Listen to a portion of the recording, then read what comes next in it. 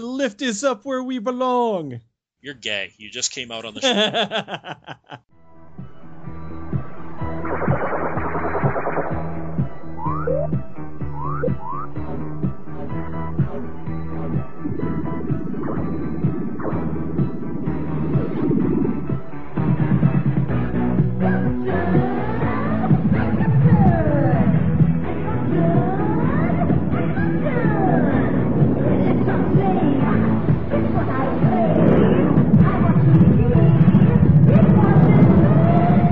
Radiodrome. It's 1982. It's actually 2016, but we're going to be talking about 1982 tonight. I am Josh Hadley. Welcome to Radiodrome. With me, as always, is Cecil, bothered to show up tonight, Trachtenberg. You don't make me out to be the bad guy. And you can hear Peter, I would totally swallow for Daredevil, Gajic. Swallow for Daredevil? Deadpool, I meant. Yeah, well, honestly, I should probably change my Skype picture because I'm starting to kind of fucking hate Deadpool. We're going to be talking about 1982 tonight, but right now, if you're in 2016, go to adamandeve.com. Use the promo code DROME, and you will get 50% off of a single item, 3 free DVDs, free US shipping, and a free clit bumper, all for using the promo code DROME at adamandeve.com. Let's dive into 1982. This is a huge year. I think there has never been a finer year for film than 1982. Cecil and I had discussed it in a previous episode that the decades don't really start when the decades start. I think 1982 is the first year that the films are actually 80s movies, that they're not just 70s cast off. There are so many to pick. What is the movie that sums up 1982 for you? That is an impossible question to answer because you're absolutely right. 82 is the official birth of the 80s. You have First Blood exploding onto the scene, which is Rambo being introduced to the world. You have Jason getting his hockey mask for the first time, which is like, really establishing him as the horror icon that we know him as today. That's what everybody knows him as, the hockey masked killer. Everybody knows Rambo. Rocky 3 came out, and that was awesome. Wrath of Khan came out. Genre establishing films and 80s establishing films that came out in 82. That's almost an impossible question to answer, but I guess I'll just go with what I consider to be the standout one for me, and that would be First Blood, because that's by far one of my favorite sort of Vietnam vigilante movies, one of my favorite Stallone movies, one of my favorite novel adaptation films, not only because First Blood's a pretty great book, but I feel like it's one of those movies that actually kind of does it in a better way and does it in more of a way that makes sense, taking more of the action movie survival route rather than what the book is, which is really more of a horror story. And it's just such an iconic character. Like, I guess if you really wanted to sum up the 80s as quickly as possible, you could just say Rambo, because Rambo was a huge staple of the 1980s, and it's so awesome when you see whenever you watch that movie for the first time. It's always so magical, it's always so memorable. Like it's really a movie that it seems to me, regardless of age, like on people that are my age or younger or older, and they all have really fond memories of seeing First Blood for the first time, because it really is just a fucking kick-ass, awesome, badass, gritty film that even has a lot more heart than I think a lot of people remember it to have. Cecil, sum up 1982 in one film. Tootsie. Okay. Even though it's a smart-ass response, that's your answer. No, sincerely, I'll go with The Thing. It's just an incredible movie. The practical effects are just bar none some of the best in the industry has ever seen. So much creativity going on. John Carpenter's directing was on point. It's scary. It's cool. It's got great, memorable characters. It's just such an incredible movie that goes through action and horror and suspense, and just a phenomenal movie. And it's tough because, as Peter said, there's so many good movies that came out this year. Even Tootsie, which I'm goofing on, but seriously, it's like, it is a well-made, funny movie. It's a little bit dated now, but it's not quite as dumb as a lot of people think it is. Kind of like how people will openly mock Saturday Night Fever, not realizing like how much of a serious film it is. Tootsie might not be on par with that, but it actually has a lot of interesting concepts to it and some good comedy. But yeah, The Thing is just phenomenal though, and oof, and that doesn't, and I don't say that lightly, because putting it up against like First Blood and Conan and Fast Times, Dark Crystal, Blade Runner,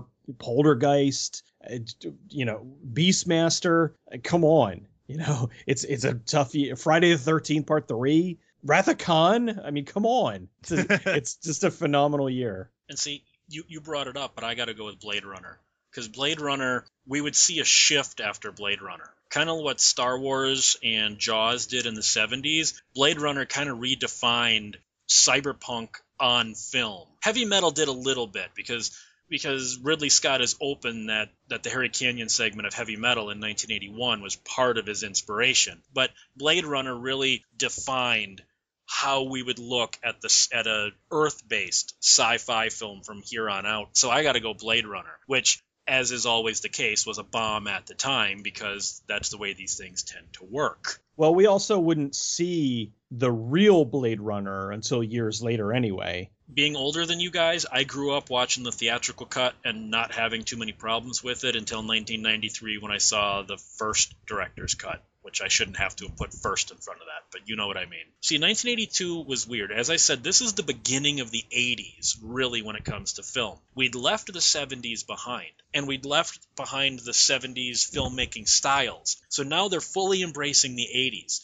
Horror and sci-fi would take much more of a front seat than you would expect in even later years, because I'm looking through the horror films and the sci-fi films of 1982, and I'm noticing only about 25% of them are studio films. This was a time when you could make a $1 million independent film and have it released nationwide and get the same kind of acclaim. You could have a film like Forbidden Zone or Time Rider, The Adventure of Lyle Swan, opening right next to Tron. That you wouldn't see so much as we go into the 90s. So this was a weird transition time when sci-fi and horror had more legs than it would later on.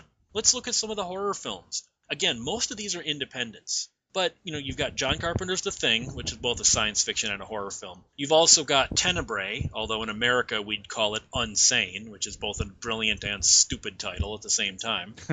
We'd have things such as Poltergeist, which we've all discussed in great detail in another episode. We had Halloween 3, Friday the 13th 3, because the slasher movies are still going here. We have Creepshow, which we also discussed in another episode. We had the remake, kinda, of Cat People. Basket Case, Amityville 2, which again we've discussed because it's crap. You've got things like Blood Tide with James Earl Jones. You've got Boogeyman coming out, which is a fantastically bad movie. Curse of the Cannibal Confederates, Dorm That Drip Blood, humongous, last horror film. Manhattan Baby, New York Ripper, Pieces, Slumber Party Massacre. This is quite a dearth of horror films from tons of different subgenres, all coming out within the same 12 months. And almost my whole episode catalog on YouTube.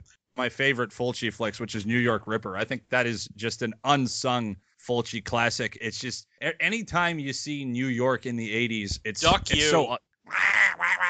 Yeah, the whole crazy duck voice was great. The Donald Duck Killer. I love just having a horror film, especially utilizing New York's very grimy setting, like back before, New York became gentrified and was obviously much more of a low income area. And you had pawn shops and sex shops just up and down, Times Square and stuff. It just made for a great setting for a really grimy slasher film. And I really feel like it's one of Fulci's best movies. It's got a great funky soundtrack to it. Very neon looking, definitely stands out. And you've got other classics, lots of cult favorites like Basket Case and Pieces and Slumber Party Massacre. Just a lot of my personal favorites definitely came out in 1982. And as I mentioned, a lot of them are films I've reviewed on my channel just because they are genuinely some of my favorite ones. I think it was a very, very solid year for horror films, and it seems to be a solid year for Part 3 films too, because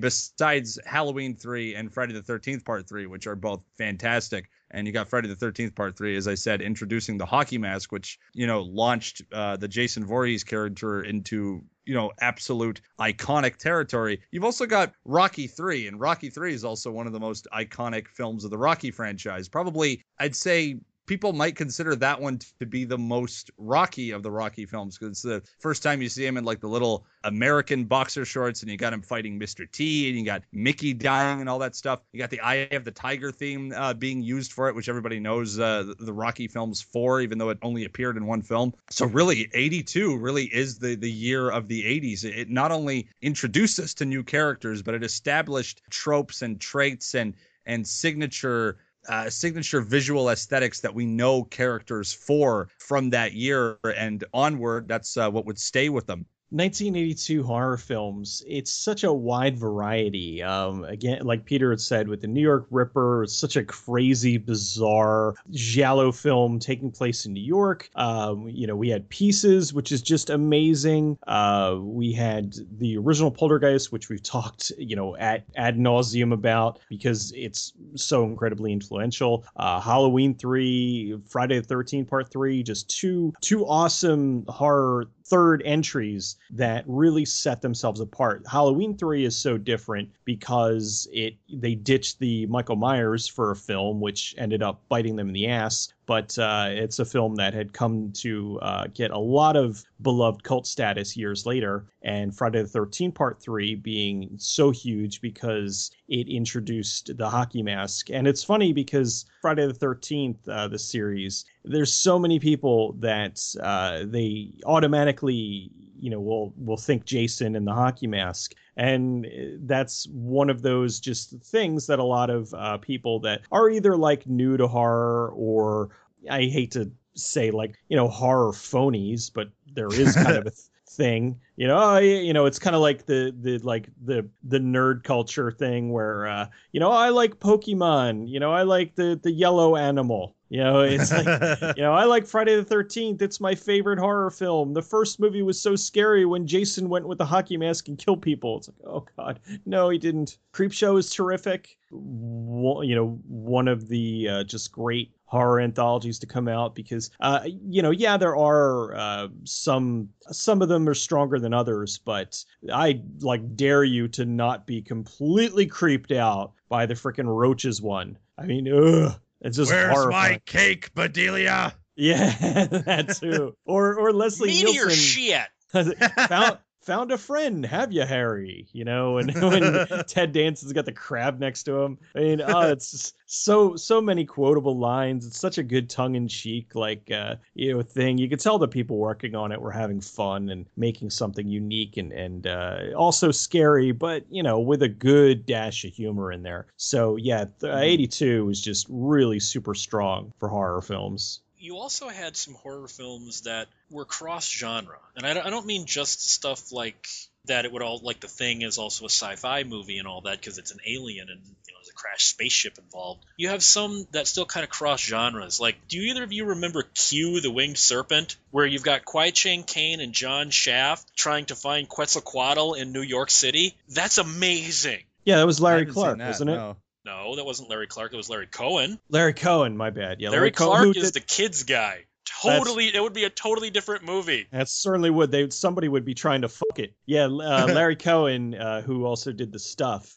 Yeah, that was one of his more, I don't want to say more bizarre movies because all of his movies are fairly bizarre. But yeah, that one, I actually didn't see that for a long time. I saw that kind of off of the strength of The Stuff because I was like, oh, this is such an awesome movie. I need to see what else this guy's done. And then, Q was one of them. I mean, come on. Kwai Chang Caine and John Shaft tracking down an ancient dinosaur laying eggs in the Chrysler Building. How do you go wrong? And you've got Michael Moriarty stealing this movie from Kwai Chang Caine and John Shaft. How do you do that? You also had other ones, such as The Aftermath. That Steve Barkett one where the astronauts come back and instead of Planet of the Apes, it's Sid Haig running a gang in a post-apocalyptic wasteland, but it's all graphic and rapey. It's a horror movie, kinda. You have stuff like The Beast Within, or even something like Parasite, which Parasite from Charles Band, I think the Parasite angle is the worst part of the movie. I like this whole kind of run-down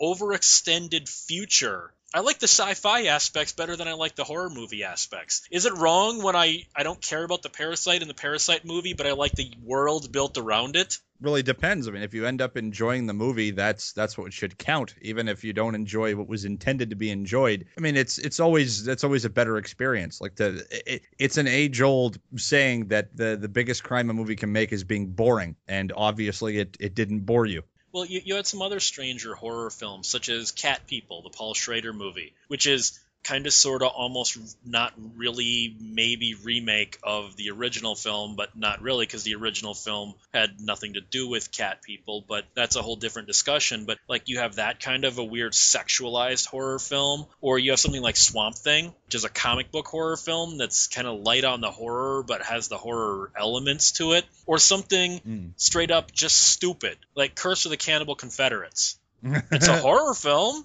it's just a dumb one. You know me, I always kind of veer a lot into the weirder stuff, so I've seen a bunch of those.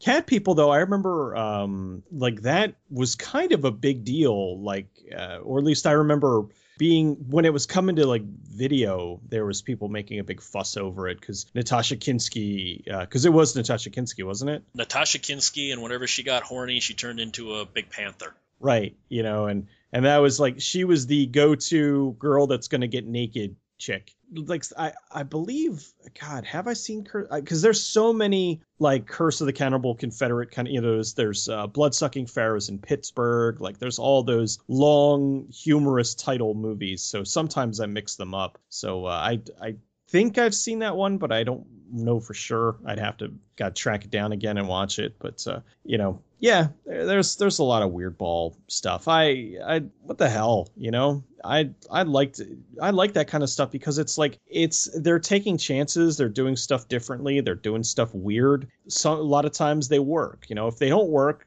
a lot of times they're spectacular failures, and sometimes that actually ends up being even more entertaining. Cat People's that's a pretty cool one. Strangely enough, my mother introduced me to that movie because of her love for David Bowie and cats, I guess. I watched that at a fairly young age, maybe 13 or 14 years old, and remember finding it kind of funky and trippy and weird, and with a great soundtrack. I think that movie probably made me a fan of David Bowie's music. I think that's my earliest memory of hearing his music. So hats off to Cat People for that one. Not just horror. 1982 was a big year for sci-fi. Because you had stuff like Android, which I think is a criminally undervalued film, but you also had Beastmaster coming out, Blade Runner, class of 1984, Conan, The Dark Crystal, of course, E.T. This was the year of E.T. You had cool stuff like Flight of the Dragons, The Last Unicorn, the insanity that would be Liquid Sky and Human Highway, disaster that was Megaforce. You had Pink Floyd's The Wall, Wrath of Khan, Sword and the Sorcerer from Albert Pune, his first movie, Tron, of course, the really big one, Time Walker about the space mummy, and then the Sean Connery satire that no one else besides me has seen, Wrong is Right. This was a great year for sci-fi. From the really big and awesome epic ones like Wrath of Khan and the big blockbusters like E.T. and stuff like that, the sort of the magical movies you remember as a kid. And then of course there's the fun stuff like I can't help but love Megaforce. I find that to be just a utter blast of a film. It falls into the same sort of Flash Gordon category where it's very bombastic and it's got that great synthy score and everything is shiny and everything is ridiculous and it's just fun to watch the whole way through. Even movies like Halloween 3 you can consider it does fall in the horror category, but it is very much sci-fi. It's got cyborgs in it. It's got like an evil corporation that's bent on killing people, and there's a weird supernatural element to it too, with the whole Stonehenge thing. That's a very cool movie. And class of 1984, which you can't technically really call science fiction, but I guess you could call it sort of dystopian in a way because it's showing this real downfall in society, and teenagers are almost like taking over, and schools are becoming more and more violent, and the gangs and everything are much more savage and just brutal, and that in itself is just another fantastic movie.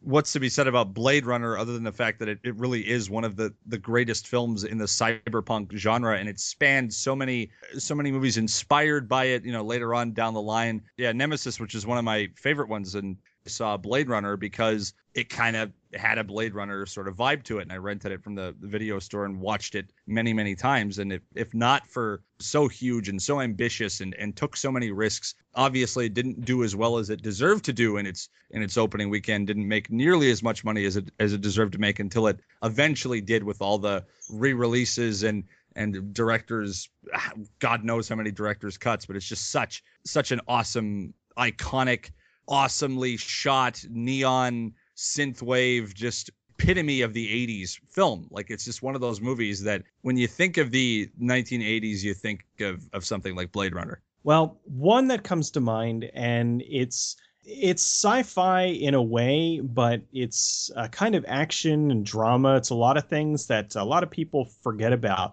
is Firefox. Now, Firefox, what a lot of people complained about at the time was that he didn't, or should I say, when it didn't, do as huge as they had hoped, the Firefox ship or airplane, whatever, jet plane, really wasn't in the movie that much. It was like most of the movie, it's Clint Eastwood trying to intercept all this information, and eventually, he gets the aircraft, and then it's really awesome. But leading up to it, it's a really good kind of spy movie with some action elements, and I have always thought it was kind of a cool flick. Beastmaster is a little more in the fantasy genre, but it does have some science fiction. I include sci-fi and fantasy together. That's why I put in Dark Crystal, Conan, and things like that in the same category. I gotcha. Yeah, I mean, I love Beastmaster. Beastmaster's just such a phenomenal film.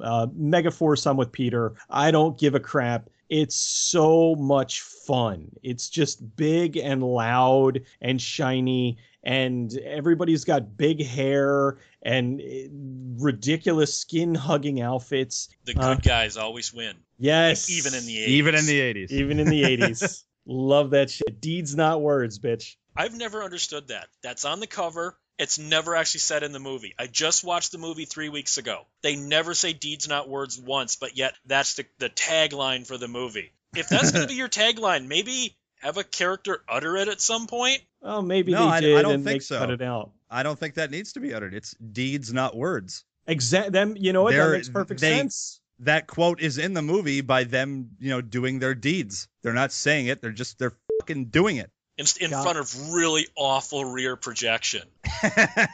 Really. Okay, now, we'll talk about the Razzies later. Michael Beck was nominated for a Razzie for Megaforce, and he absolutely deserved it. Like I said, I just watched this a few weeks ago. I don't know what the fuck he thought he was doing with that corn-pone southern character he was playing, with all of his little sayings, everything. Man, that's hotter than a frog on a hot winter day. What? I don't know what. I swear Michael Beck was high the entire time he was making this movie. He deserved his Razzie nomination. Doesn't matter. Awesome. But then you also had the weird sci-fi movies. Either of you guys ever seen Liquid Sky or Human Highway? I saw Liquid Sky once, but I didn't see. Was the other one Human Highway? Human Highway is Neil Young. Yes, that Neil Young made a movie starring Dennis Hopper and Devo.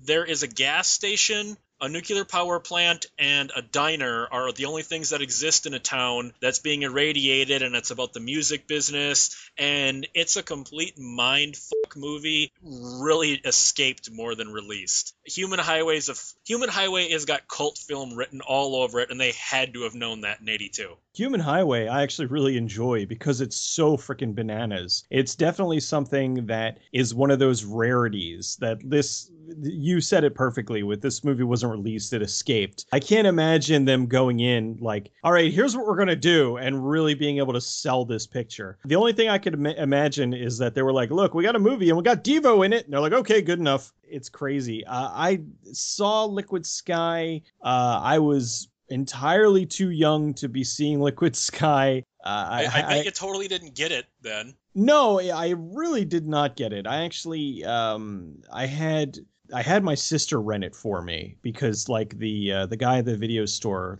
I was too young, he wouldn't rent it out to me. And so she rented it. and I watched it, and I did not understand it at all. And then I came back to watch it again years and years later, and I still didn't entirely understand it, but I kind of got what they were going for. But I just think that I think that it was just a weird, not particularly good movie. No, it's not particularly good. It's the best way to describe Liquid Sky is an idea that either didn't go far enough or went too far. That's up to the viewer. Yeah, that sounds about right. But then you had other big ones come out this year. You had Tron, which bombed horribly, but this was still Disney was trying to do this whole live action thing like they had for the previous couple of years with Black Hole and Something Wicked This Way Comes and that, and just Disney could not find a live action hit in this period. I think Tron is a fantastic movie. It doesn't hold up to scrutiny, but I enjoy the hell out of it. And then, of course, you had Star Trek II, arguably the best of all of the Star Trek films. And then the big one. This was the year of E.T., to the point where John Carpenter straight out blames E.T. for why the thing failed. Because E.T. came out 2 weeks before the thing was released, and everyone was all looking for a happy alien and happy aliens and fun visitors. Then dog facers are being ripped open and chests are biting arms off and things. And yeah, people just were not open to John Carpenter's The Thing as they might have been 3 weeks if it had come out 3 weeks earlier. Yeah, it's kind of hard to deny. E.T. just dominated and became just an iconic movie. It's also interesting because if something that like that had come out today, that a movie as successful as something like E.T., I think we'd be on like E.T. 4 by this point. Like, I'm always amazed that I know that they had a script for like E.T. 2, but it just never happened. And I don't know. I kind of have mixed feelings about that because I genuinely love the first movie. I know it's an easy target for people to kind of pick on, but it's got a lot of heart, and the animatronics for E.T. are amazing. The story's very funny and heartwarming, and it's cool. I mean, the non-Spielberg meddled with version, where they still have guns and not freaking flashlights. Just bothered the hell out of me that he felt the need to like change a movie 20 years after or however long after the fact. And then that kind of became like the definitive version. It's like, hey, I'd like to watch the original one, I can't. I can only watch that on VHS. Wonderful. You mean you don't like the scene where they're aiming radios at the kids? Yeah, that makes perfect sense. I think that was that brief period where Spielberg kind of lost his mind, was listening to Lucas a little bit too much and going back and, fixing your movies. And it's like, look, for better or worse, I don't think that there is a problem with going back and doing new edits. Like, I understand with like Ridley Scott, going back and re-editing stuff, but like when you're going back and adding CGI into stuff and altering scenes and it's not particularly necessary. Going back and adding in flashlights over guns, and I mean, it didn't look right. It just made it look stupid, and I think that that's really egotistical and wrong. I can see why E.T. was such a huge movie, and I'm a much bigger fan of John Carpenter's The Thing. Obviously, I feel like that's really the ultimate aliens movie of that year. But I can see why so many people loved E.T. a lot more, I guess, because it is a much safer film. It was more kid-friendly. It was very heartwarming and heartfelt. It leaves you with, I guess, very cuddly feelings by the end of it. I didn't know that there was a version where they added flashlights and radios over the guns. I guess I've only seen it on VHS. I don't think that last time I saw that movie, it was probably like 5 years old, so I don't even remember them doing that. That's Spielberg would definitely pulled a George Lucas and decided to rape his own films. But yeah, I'm much more of a fan of The Thing, but I can see why E.T. was what it was and why more people flocked to go see that, and maybe why John Carpenter's more horror based Alien movie didn't do quite as well, because people were there was more of a friendly Alien year.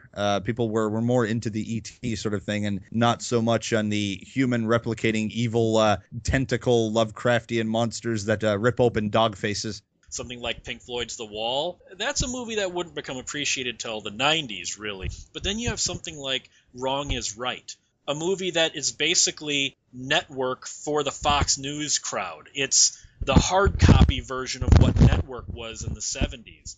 48 Hours, the film that arguably started the buddy cop genre. No, there had been buddy cop things before. The Dirty Harry movies, he always had the funny interactions with his partners and that.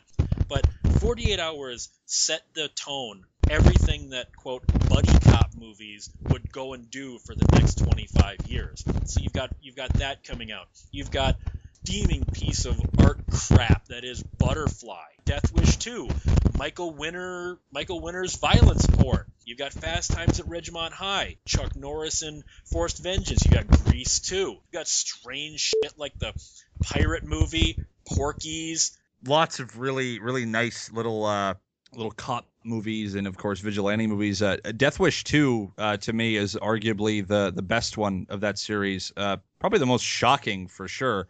That one's really, really got some nerve-wracking and horrifically savage scenes, like where, when his maid gets raped and what happens to his daughter and stuff like that. But I agree with that, but on a filmmaking level, it's a incredibly poorly made movie. The sound design is like it was done at the last second. The edits, you can almost see it's smash cut. It's all smash cuts.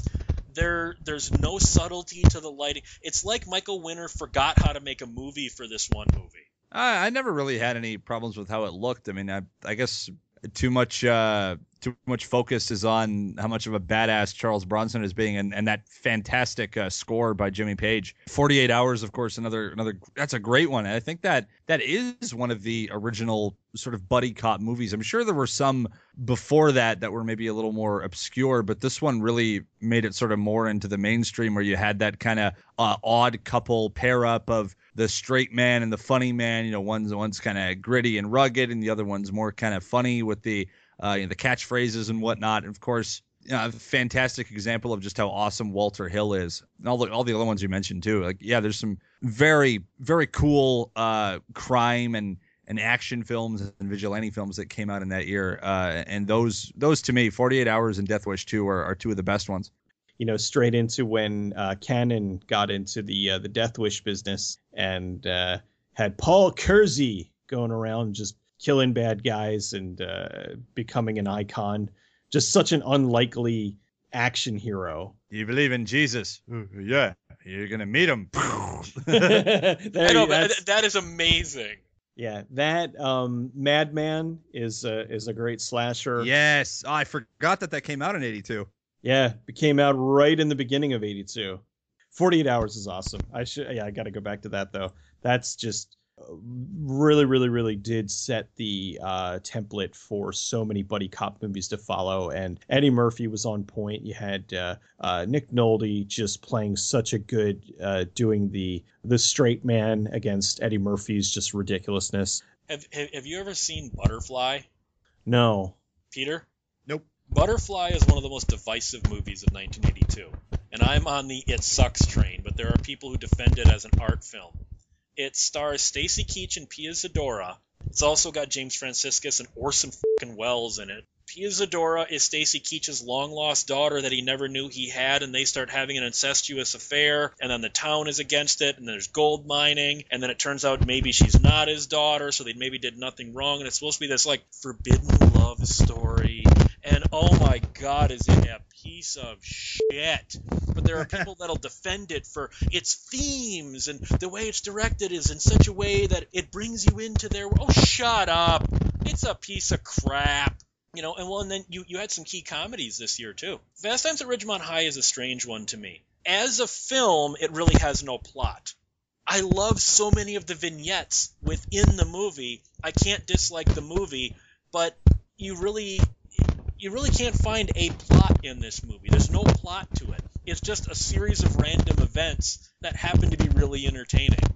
Yeah, Fast Times is great, and it really doesn't have a plot. It's just kind of the lives of these people going through, I believe it's their last year of high school, and it's kind of showing who they've developed into and stuff. My favorite character was always Judge Reinhold, just because he's always on edge and just seems to be stressed about everything, and there's You got caught masturbating once by Phoebe Cates, didn't you? Yeah, oh, of course. I mean, haven't we all been? Yeah, just God, and his character at the end when he when he hits the guy trying to rob the convenience store over the head with the coffee thing, and then you got Sean Spicoli Penn, who just at that time, it's so weird what he would end up growing into.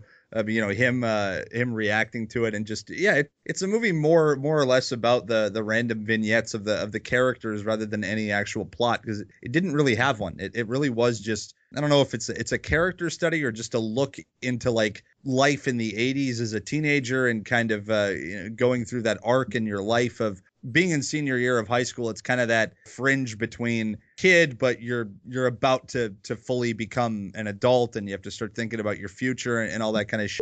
And I think that movie did a good job of it. There are aspects of it that are annoying. There are aspects of it that are fun. The characters are very colorful, and some of them are very relatable. Fast Times at Ridgemont High gives you kind of all of that. It's a variety, and I liked it for that. Of course, you had other comedies at that time, raunchier comedies like Porky's and stuff like that. So it was a good year for comedy too. I'm more for the sci-fi and horror of that year, but there are some solid comedies like Fast Times for sure. Fast Times, Cameron Crowe actually went undercover as a high school student, and because he was researching the book that he was writing that was called Fast Times at Ridgemont High. Like, the book hadn't even been published yet when it got picked up for a movie deal. And a lot of the reason as to why the movie really doesn't have a plot per se is because it kind of followed like what he went through. It really, he never put himself in the book because he felt that that would be disingenuous. He wanted the book to kind of be about the students. So it was all about like the different stories and different things that happened. So when they made the movie, they kind of went with that. They went with, here's a bunch of kids that are all somewhat intertwined with each other, but not really, and kind of told that story. And it's like, well, here's this girl losing her virginity and then kind of turning into a little bit of a slut. And then, the nerdy kid who's really in love with this girl. And then you have Phoebe Cates and how Judge Reinhold is secretly infatuated with her, and so many different like really funny, like cool aspects. And I think it does a very good job of just showing a side of high school that doesn't always get looked at. It's like, here's a bunch of kids that are all just trying to deal with their hormones, that are trying to deal with just life in general. And it's not done in like a comedic way. Like there's funny things that happen, but it's not like overly like, all right, over the top shit that happens. Like Porky's was just really ridiculous stuff that was happening. And I love Porky's. I think it's hilarious, but it's definitely more comedy. Whereas I would say that Fast Times at Ridgemont High is more like drama that also has a lot of funny parts to it. Night Shift, the Ron Howard movie with Michael Keaton and Henry Winkler. I think that movie, the drama parts I don't think work. The whole love story with Henry Winkler falling in love with the prostitute when he's the reluctant pimp and all that to me falls flat. Everything with Michael Keaton in this movie is gold. Michael Keaton is amazing in Night Shift. What are we really talking about here? Huh? What's the essence of what we're talking about? I'll spell it out for you if I have to.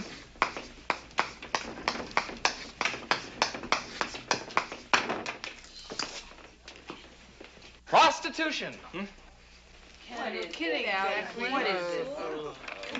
Prostitution. Hey, we can say it. We're big kids now, right? A lot of times it'll help you to understand a word if you break it down. So let's do that now, shall we? Pros doesn't mean anything. Forget about that. Tit, I think we all know what that means. Two, okay, two, tit. And shun, of course, from the Latin to shun, to say no, thank you anyway, I don't want it, to push away, doesn't even belong in this word really, so let's get rid of that. If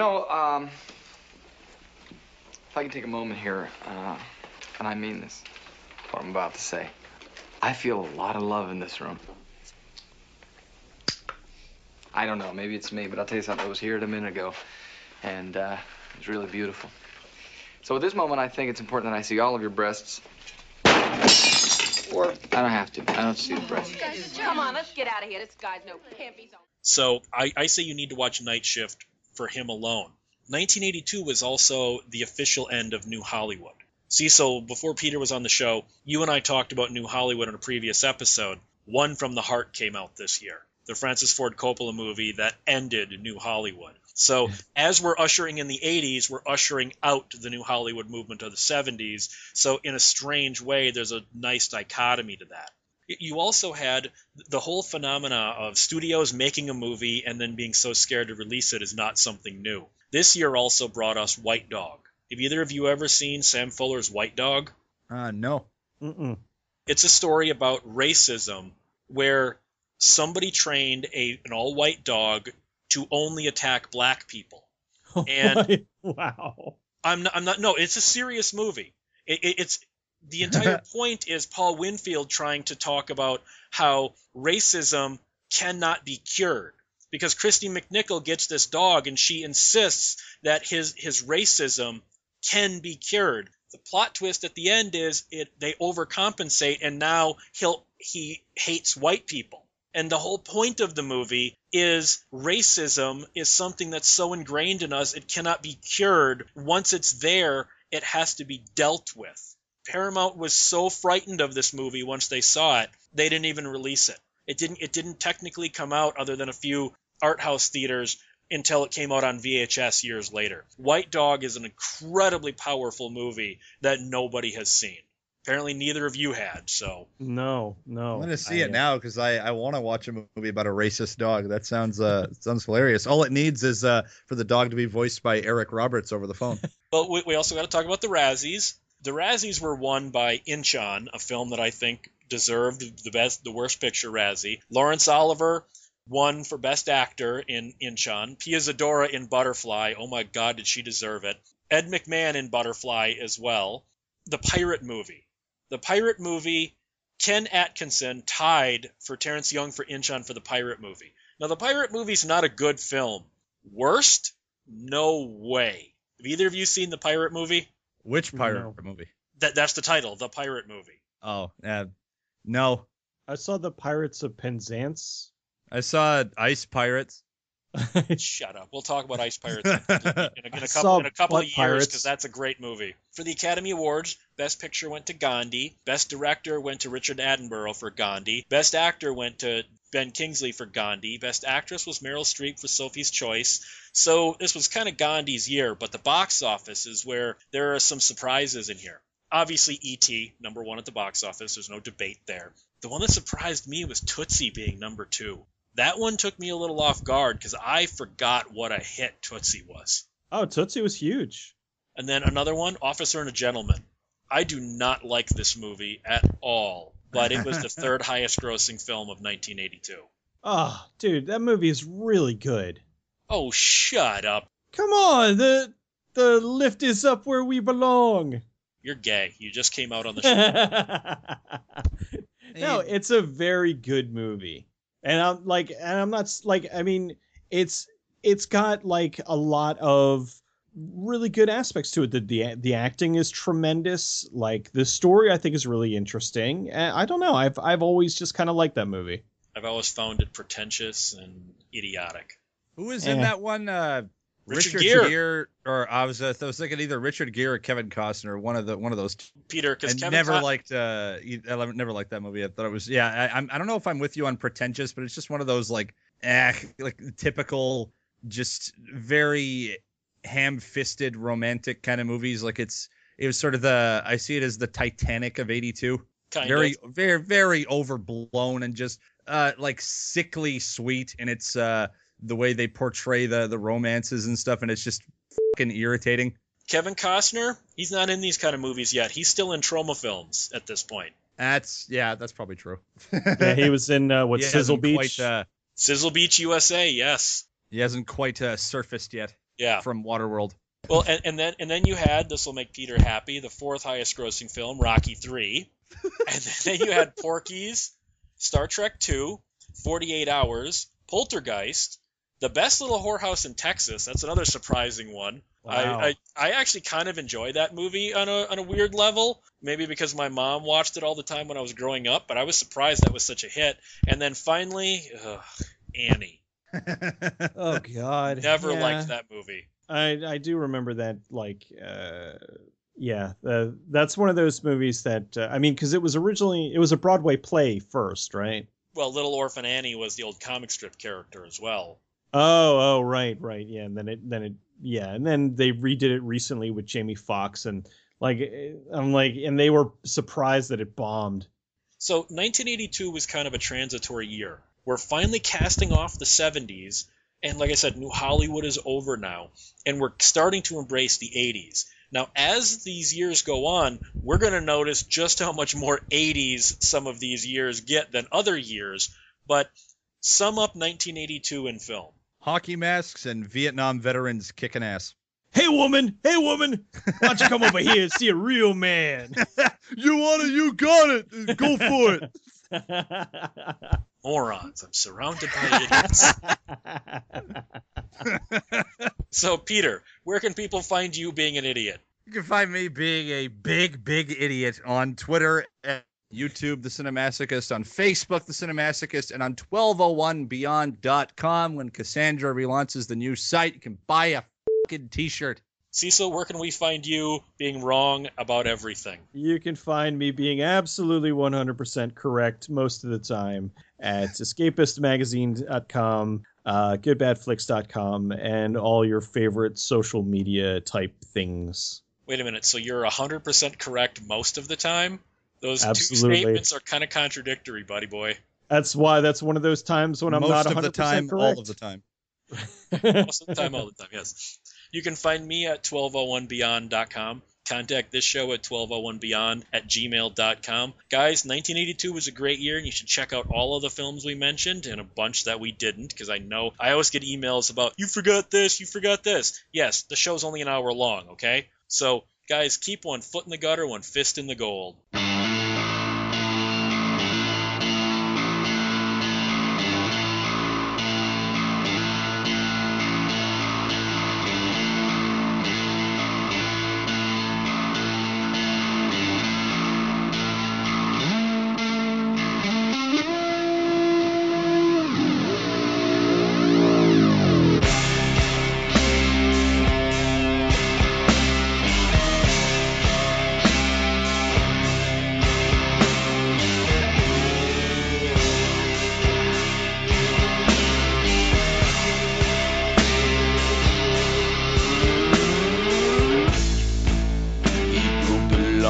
Of the elders, so they plucked out his eye, took his land and fortune, left him to die, bound on the shoreline, left for the time, sees his lifeblood leaving. Lower the vultures fly. These bones may be broken, but the spirit can die, and the gods see his anguish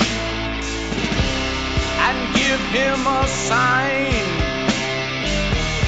from the floor of the ocean. The ship of the lost souls rise, and they take him where no one sleeps, while the undead cry. Where no one sleeps, while the undead cry.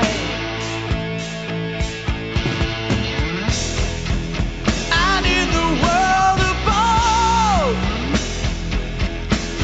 the elders sing. On his land they live. Let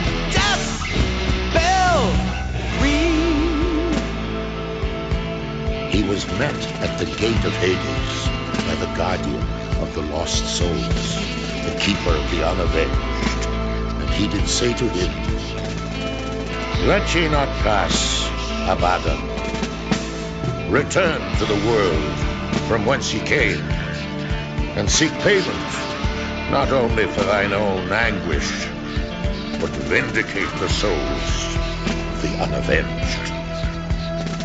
And they placed in his hand a sword made for him called Vengeance, forged in brimstone and tempered by the woeful tears of the unavenged.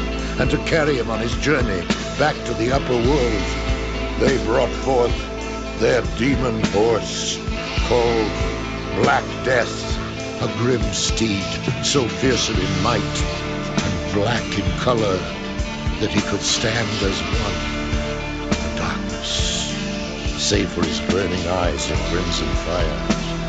And on that night they rode up from hell. The pounding of his hooves did clap like thunder.